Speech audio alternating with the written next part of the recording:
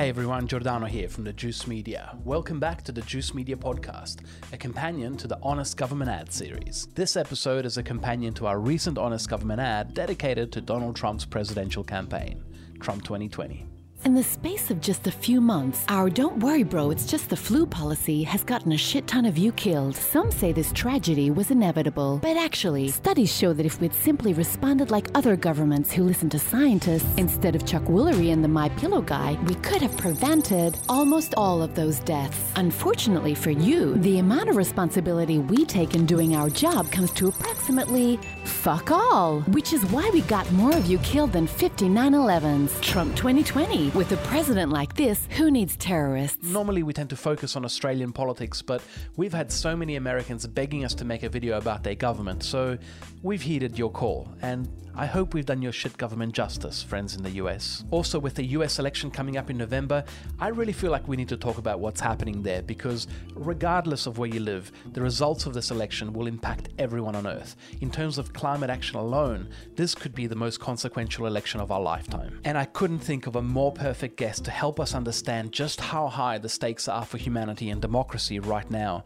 than my guest today, Professor Noam Chomsky, world-renowned linguist, scientist, intellectual, activist, and political dissident. One of the most cited scholars alive and author of over 100 books, Noam Chomsky is Professor Emeritus at MIT, where he taught for over 5 decades, and Professor of Linguistics at the University of Arizona. I'm so honored that he accepted my invitation to share a few words with us on our little corner of the internet, and I hope those words will reach as many of you as possible, because the message that they carry is truly vital. I hope you enjoy the interview, and I'll catch you on the other side. Welcome to the Juice Media podcast, Professor Noam Chomsky. Glad to be with you. I'm really appreciate it. So I'll just start off. Do you mind if I'll introduce you as Professor Chomsky, and do you mind if I address you as Noam from then on? Sure. That's what everyone does. Okay, great. Except my enemies. So welcome to the Juice Media podcast, Professor Noam Chomsky. It's really great to have you here. First of all, I just want to ask, how are you? I feel like I'm speaking to someone in a Mad Max film. You have climate-induced fires on your west and multiple hurricanes on your east, and the bits in between are full of social unrest, COVID, and frightening amounts of misinformation. So first of all, how are you? As you can see, I'm looking fine. Right. We're seeing Arizona, where I live, is a hot spot for the virus. The governor is a Trump-loving Republican, so he didn't really declare a lockdown. And so the disease is rampant, but we stay home, so we're okay. I'm glad to hear that. We don't have much time, both for our conversation today and also for humanity as a whole. So I want to dive straight into the big picture with you. Can you please give us a sense of the historical moment that we're in right now? We have a saying that we often invoke in our videos, history is happening, which is a way of saying, hey, we are currently living through a history-defining period for humanity. Let's be conscious of the forces that are shaping our future right now and act accordingly. Can you speak to the sentiment of history is happening and help us understand this defining moment for humanity that we're in? The current moment is a remarkable one. In fact, it's unique in the history of the human species. Never been a moment like this. It happens to be a confluence of major crises, existential crises. 2 of them may simply destroy us very soon. The one is the growing threat of environmental catastrophe. The other is the also growing threat of nuclear war, both extremely serious. And there's more, of course. We're in the midst of a raging pandemic. That somehow we'll get out of the pandemic at tremendous cost, a mostly needless cost. And the United States, which is handling it more incompetently than any other country, there'll be hundreds of thousands of people killed needlessly. as we can see by comparing it with the record in comparable countries. There's a fourth, aside from the threat of nuclear war, environmental disaster, pandemic, there's another threat which is very serious, and that's the significant deterioration of democracy. In fact, if you look at the famous doomsday clock of the Bulletin of Atomic Scientists, which gives a succinct, expert snapshot of the world security situation. It was initiated in 1947 after the first atom bombs. The minute hand at that point was set 7 minutes to midnight. Midnight means terminal disaster. Goodbye, it's done. Over the years, it's oscillated. Every year that Trump has been in office, the minute hand has been moved closer to midnight. 2 years ago, it reached the closest it has ever been, 2 minutes to midnight. This past January, the analysts gave up on minutes. They switched to seconds, 100 seconds to midnight. That was before the pandemic had really struck. It actually had begun, but wasn't yet recognized. And they gave 3 reasons from earlier years as to why the now second hand is moving towards midnight. One is the failure to deal with the threat of environmental catastrophe. The second is the growing threat of nuclear war. The third was deterioration of democracy. Now, it sounds at first as if that may not belong with the other 2, but it actually does, because the only hope for escaping the 2 growing existential crises is a vibrant democratic system in which an informed public engages directly in the issues of life and death that face us. Take a look at the last few months. President Trump has achieved something quite impressive. He has made all of these problems significantly worse. He's environmental crisis. He's opened up new areas, vast new areas for oil drilling, including the last nature reserve in the United States. He's been tearing apart the regulations that are imposed to somewhat mitigate the effects of the coming disaster. In nuclear war, he has proceeded with his campaign to destroy entirely the arms control regime that has been meticulously constructed ever since Eisenhower. It's gone. The last parts of it he destroyed in the last few months. Deterioration of democracy is very serious. He's turned the executive branch of the U.S. government he's totally purged it. There's nothing left except sycophants. Any critical voice is thrown out. Just recently, a couple months ago, there are inspectors general imposed by Congress to monitor executive offices. They started looking into the swamp of corruption that he's established in Washington. Took care of this easily, just fired them. And more recently, it's gotten even worse. He's announced publicly that if he doesn't like the outcome of the election, he won't leave. And this is taken very seriously in the highest places. Just recently, 2 distinguished senior high military officers, retired but very distinguished and respected, wrote a letter to the chairman of the Joint Chiefs of Staff, highest military official, outlining for him his, his constitutional responsibilities if Trump refuses to leave office and gathers around him in defense the paramilitary forces that he has in fact been using, sent them to terrorize Portland recently. He didn't send the military because they wouldn't have obeyed orders. He sent paramilitaries, border police, those sorts of things.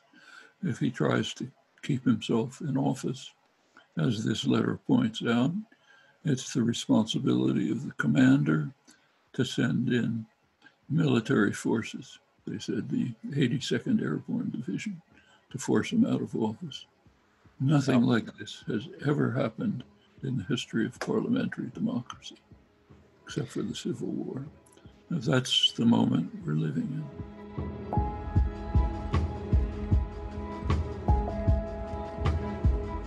That brings us to the question of the election that is about to take place in the US. And it feels more than just an election for the President of the United States. It feels like an election on the future path of humanity.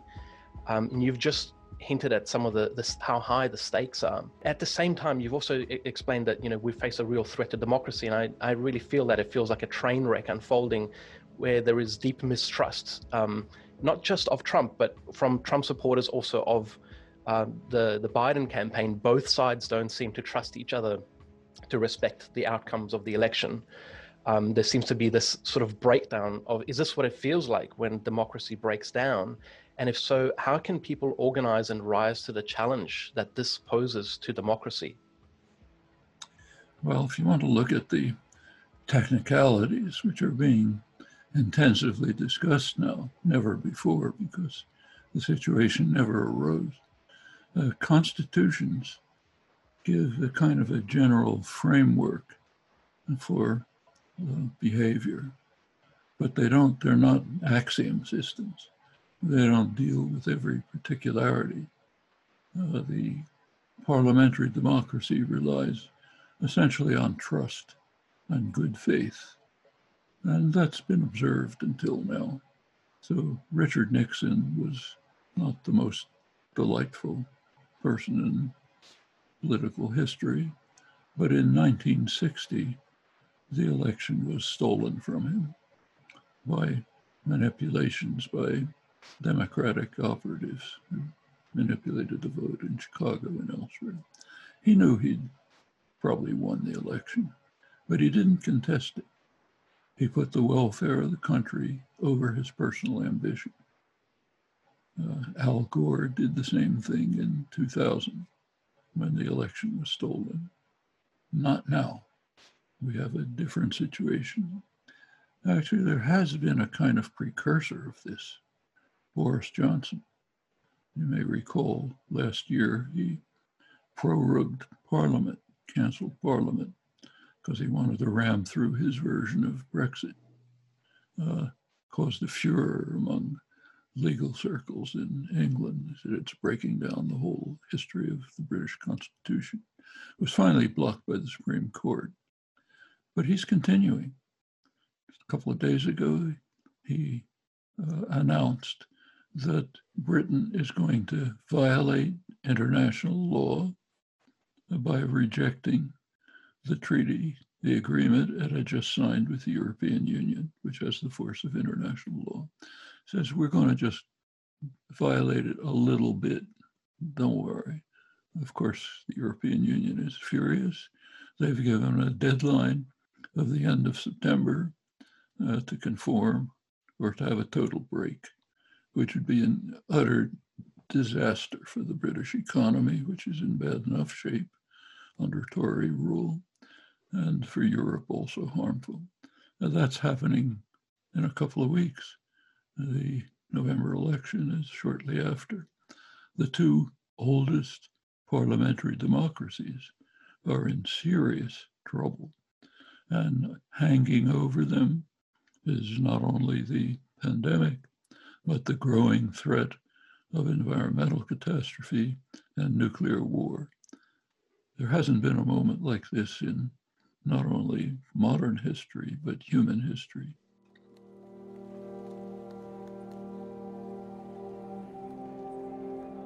Focusing on the US election, what is your advice to people who are conscious of the threats that you've just described and that you've been raising the alarm about for some time? What is your advice for how to navigate this election so that we can get through this, so that democracy can be salvaged? Well, the first thing to do is try to act decisively, organize, mobilize, so that there will be an overwhelming popular vote against Trump. Usually, my own position has been always that elections are kind of a sideshow. Vote if it's important. If it's not important, proceed with real politics, which is constant activism. Maybe take off a few minutes to vote against somebody, but then go back to work. And I've also always felt that in states that are safe, that where you know the outcome, it doesn't matter that much. Vote green or something Vote else. your conscience, yeah. But not now. Now I think it is extremely important to try to develop the largest possible popular vote against Trump, because the higher the vote, the harder it'll be for him and his associates to try to destroy the constitutional order. They'll probably try anyway, but the higher the vote, the harder it'll be. Will this work? I don't.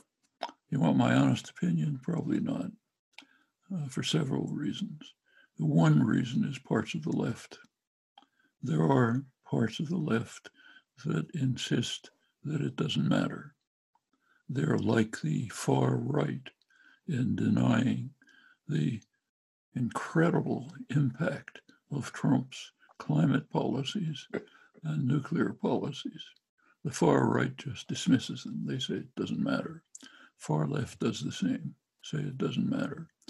There are two corporate liberals, doesn't matter who wins. They might very well hand the election to Trump. It's not the first time in history. I'm old enough to remember earlier times, like the early 1930s when I was a young child, and the German Communist Party followed Stalin's orders, which held that the socialists were just what were called social fascists, no different from the Nazis. So therefore, we shouldn't unite with them to oppose Hitler. So you've seen this play out before? Well, I've seen it before. Can I ask you, sorry, I wanted to jump onto this because part of the problem that seems to be unfolding on the surface, which is sort of the traditional political sphere with the media and political parties, is one issue. But below that, there is another current that's unfolding, which is this dangerous turn that American conspiracies have taken. You've spoken a lot during your lifetime about the role of corporate media in spreading propaganda, but now there's another highly contagious form of propaganda, and that's the rise of internet-based conspiracies like the Plandemic and QAnon, which are turbocharged by social media. And in a way, the biggest challenge that we face right now is in the human mind en masse as it struggles to navigate and pass through this minefield of misinformation. Have you had a chance to think about that and how that integrates into this whole picture? A lot of chance to think about it. It's very serious. In the United States, it's an epidemic, but it's worldwide. Let me just give you one example. That one of the things that can be done on the internet, and I'm sure we're going to see a lot more of it in the future, is just faking articles and attributing them to somebody. There's nothing you can do about it. I've had it happen to me a number of times. The crazy articles put up on the internet, my name under them. You can say it's not me, but it doesn't matter. Once it's on the internet, it's all over the place. Well, one of them was about the pandemic. An article, something was posted on the pandemic saying the pandemic was created in a U.S. military lab on purpose to try to control the whole world. Signed, Noam Chomsky. Got lots of letters from all over the place. Interesting. many of them from friends, sensible people, Europeans, sensible left intellectuals, saying, thanks for finally telling the truth. I mean, it's not just the United States. I don't know what it's like in Australia. And no, it's spreading here too. And as you've intimated, it's not just, you know, uninformed, uneducated people that are getting sucked into this. It's really, in fact, it seems to be sucking in people who are genuinely suspicious of government authority. These people who are valuable players in the struggle that you've just described are being taken out of the fight because they've been sort of led astray. And then they pose no threat to power whatsoever because they've gone on this kind of goose chase. So it feels like a real threat. I think it's worth thinking of the reasons for this. I think the main reason is 40 years of neoliberalism.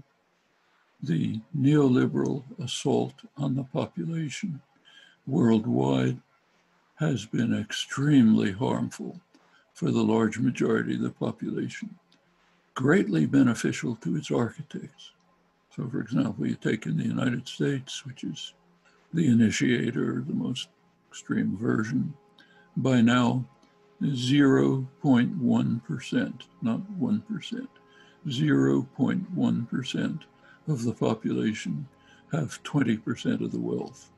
That's double what it was when Reagan came in. Majority of the population has seen real wages decline over the last, at best stagnate, mostly decline. Large majority get by from paycheck to paycheck. And their worlds collapsed. Democracies declined. Institutions have collapsed. It's happening to some degree or another all over the world. And that has an effect. It leads to anger, fear, resentment, distrust of authority, the media, the political parties. In Europe, the traditional governing parties have basically gone. They're almost not there. Social Democratic Party in Germany, the oldest mass party, virtually invisible elsewhere too. Well, that's fertile territory for conspiracy theories and for demagogues to foster them. People want some kind of an answer. Nothing makes any sense. Why is this happening to us? Okay, it's the deep state. It's Bill Gates. It's George Soros. It's Chinese and something. That's the territory that's being exploited by demagogues. Like Trump focuses, he repeats the QAnon craziness on his tweets, so people listen to it. They hear it on Fox News, Murdoch's Fox News. So that's their world. You've just mentioned the deep state, and that's such a prominent sort of part of this conspiracy that we're seeing now, QAnon. Everyone's focused on the deep state and so on. One of the people who has really exposed the real deep state is Julian Assange. And yet he is being tortured by that very real deep state right now. And we're not seeing a whole lot of people rallying to his defense. And I was wondering, you know, that the extradition hearing is happening right now as we speak. I think it's day 8 now. So many people don't even know that it's happening, and yet it's such a consequential court case. Could you help us understand the significance of this case and perhaps also why the mainstream media isn't covering it? It's enormously significant. Julian Assange has done what any good journalist ought to do. He managed to obtain information that the US government would like to keep secret from its own people, other governments too. He's brought them to the public. That's journalism. And he's being punished for it. He spent 7 years basically imprisoned in the Ecuadorian embassy. It's not an embassy, it's an apartment. I visited him there. It's in many ways worse than being in maximum security prison. Prisoners, at least, are allowed to go out and see the sunlight for a few minutes. Not there. British security forces surrounding the whole place. Almost no charge. The charge was skipping bail. I mean, it's ludicrous. Tap on the wrist. Now he's in a high security prison under isolation, a place where they can keep the most dangerous terrorists, on the charge of skipping bail. Okay. Of course, the real charge is coming from Washington. If he's released, the British government will almost surely capitulate to its master across the ocean, and send him to be charged for espionage, 175 years in jail if he even manages to survive, which he probably won't. The ultimate torture, can't even describe it. And that's the crime. He's an Australian citizen. Australia should be saying something about this. You're supposed to defend your citizens. Of course, not when you're in terror of the Godfather who's on the loose and is very dangerous. So let's admit it. Cowering in terror before the Godfather, just as Europe is doing. And you can understand why. There's a madman on the loose who has enormous power and very few constraints. And it's not just Trump. I mean, he's turning it into a monstrosity, but it's been going on for some time.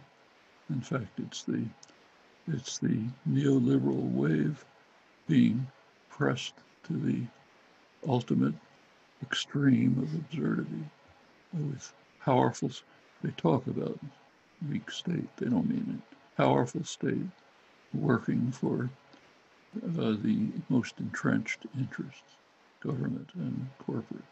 Now it's out of control. It can be controlled. We're not finished. We still have functioning democracy. Enough public pressure could induce the British courts to release Assange, and could induce the British government not to accept the extradition demand. Could happen. Same on the other issues. But if you just look away, it's not going to happen.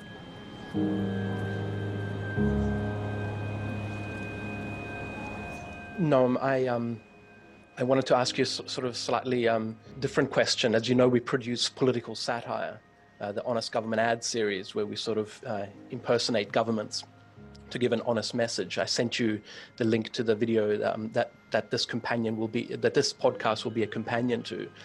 And I wanted to ask you if you have some thoughts about satire, because the resistance to everything that you've mentioned is coming not just from political parties and activism, but satirists and comedians have also really taken up the challenge, and they're engaging with us. I know we certainly are, and a lot of people write to us and thank us for dealing with these issues that are not always easy to make comedy about, because they're very serious issues. I was wondering if you have a word for satirists, for people like us, and in the struggle, and what you think the role that satire plays in all of this.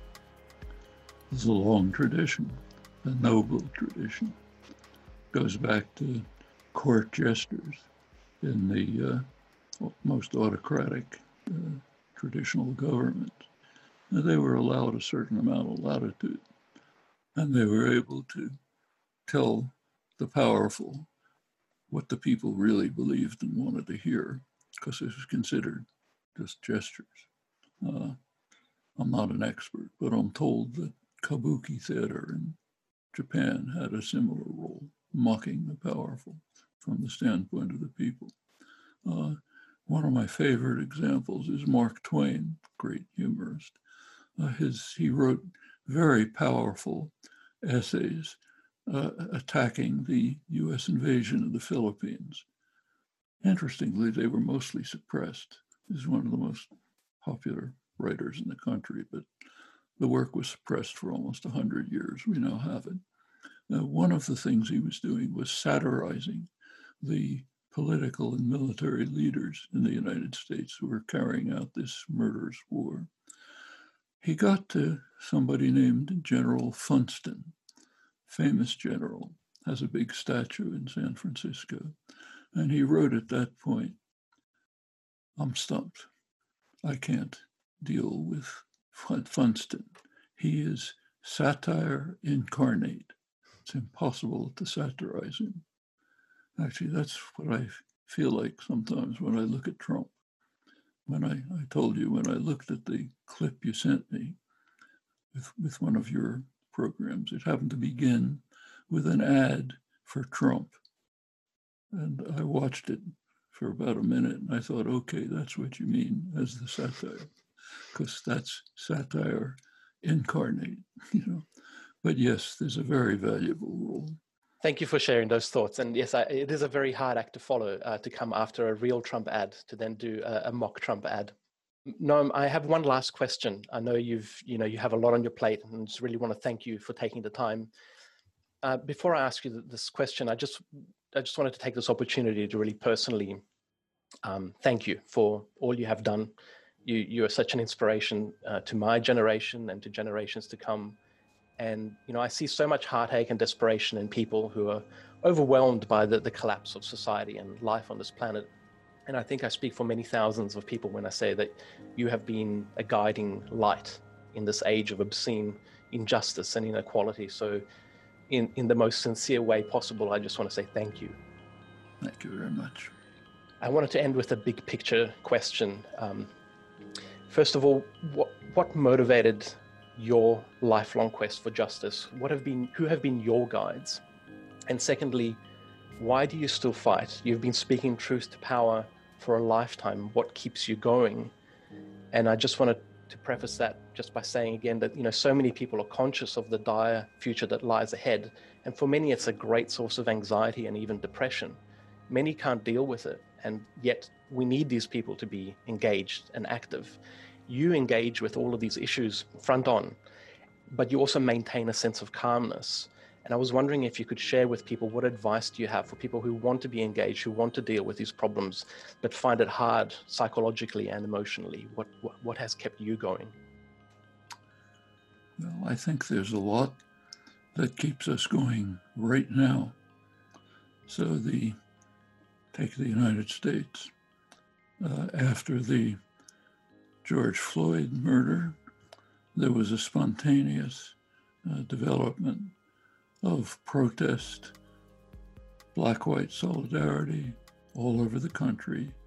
And within days, it became the largest social movement in American history, strongly supported. About 2/3 of the population supported it, far more support than Martin Luther King had at the peak of his popularity.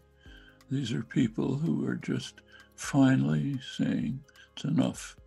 We have to deal not just with police murders of black, but with 400 years of vicious treatment of the Afro-American population, harshest system of slavery in human history, consequences, horrible consequences afterwards, leaving a very grim legacy. We can't just let this go. We have to do something about it. That's not the first thing. There's been a rising growth of consciousness about this, which is of deep concern to the most reactionary sectors in the United States. 2 years ago, the New York Times ran a very powerful series called the 1619 Project, 400 years of vicious repression of Afro-Americans. And President Trump, just a day or two ago, tweeted that if any school in the country uses that as part of their curriculum, he's going to cut off federal funds. Okay? This is a major struggle between the worst, most brutal elements who happen to hold power and a large mass of the population, in fact, a good majority. Well, it's a reason for hope. Take a look at young people. They are in the campaign to try to prevent us from destroying ourselves by neglecting the threat of global warming. They are in the lead. They're the ones in Extinction Rebellion. They're the ones who carried out the climate strike. They're the ones who, in the United States, occupied congressional offices and forced Congress to put the Green New Deal on the legislative agenda. They're the ones who are represented by a 16-year-old autistic girl who puts the whole world to shame, stands up at the Davos meetings of the great and powerful, gives a calm, eloquent, factual speech, ending up by talking to the greats and saying, "You betrayed us." Okay, that's a sign of hope. They're the coming generation. We have betrayed them. It's a fact. We shouldn't stand by passively and let them fight the fight and hold the banner. We should be supporting them. We're the ones who can do it. That's enough to give people hope and optimism.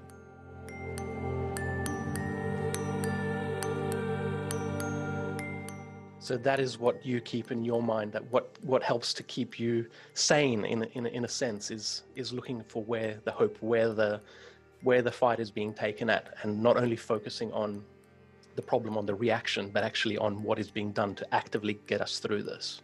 Always been there. My old friend, Howard Zinn, who I'm sure you know, one of my favorite statements of his is when he talked about what he called the countless unknown people whose acts of courage create the situations, circumstances in which the important acts of history take place. They're always there. Okay, we don't know their names. I don't know their names, I'm sure you don't, but they're there, and they're carrying the struggle forward with courage, engagement, integrity that we should not only admire but emulate. And Indigenous people also are being on the front lines, especially on the environment. They've been way in the lead for years. Professor Noam Chomsky, I just want to thank you again so much for joining us on the Juice Media podcast. Thank you for everything you've done and for keeping us informed and helping that consciousness to rise. Thank you very much, and good luck with the coming election. Thank you. Pleasure to be with you.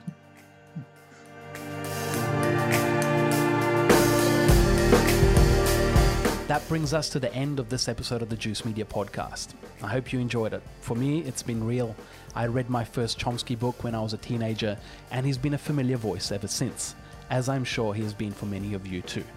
So the fact that I had this opportunity to share this moment with him is something I'll always cherish. At the same time, I couldn't help but feel a deep sense of sadness during our interview, as I know a day will come when Noam Chomsky is no longer with us, and I think for many of us it'll feel like losing a family member.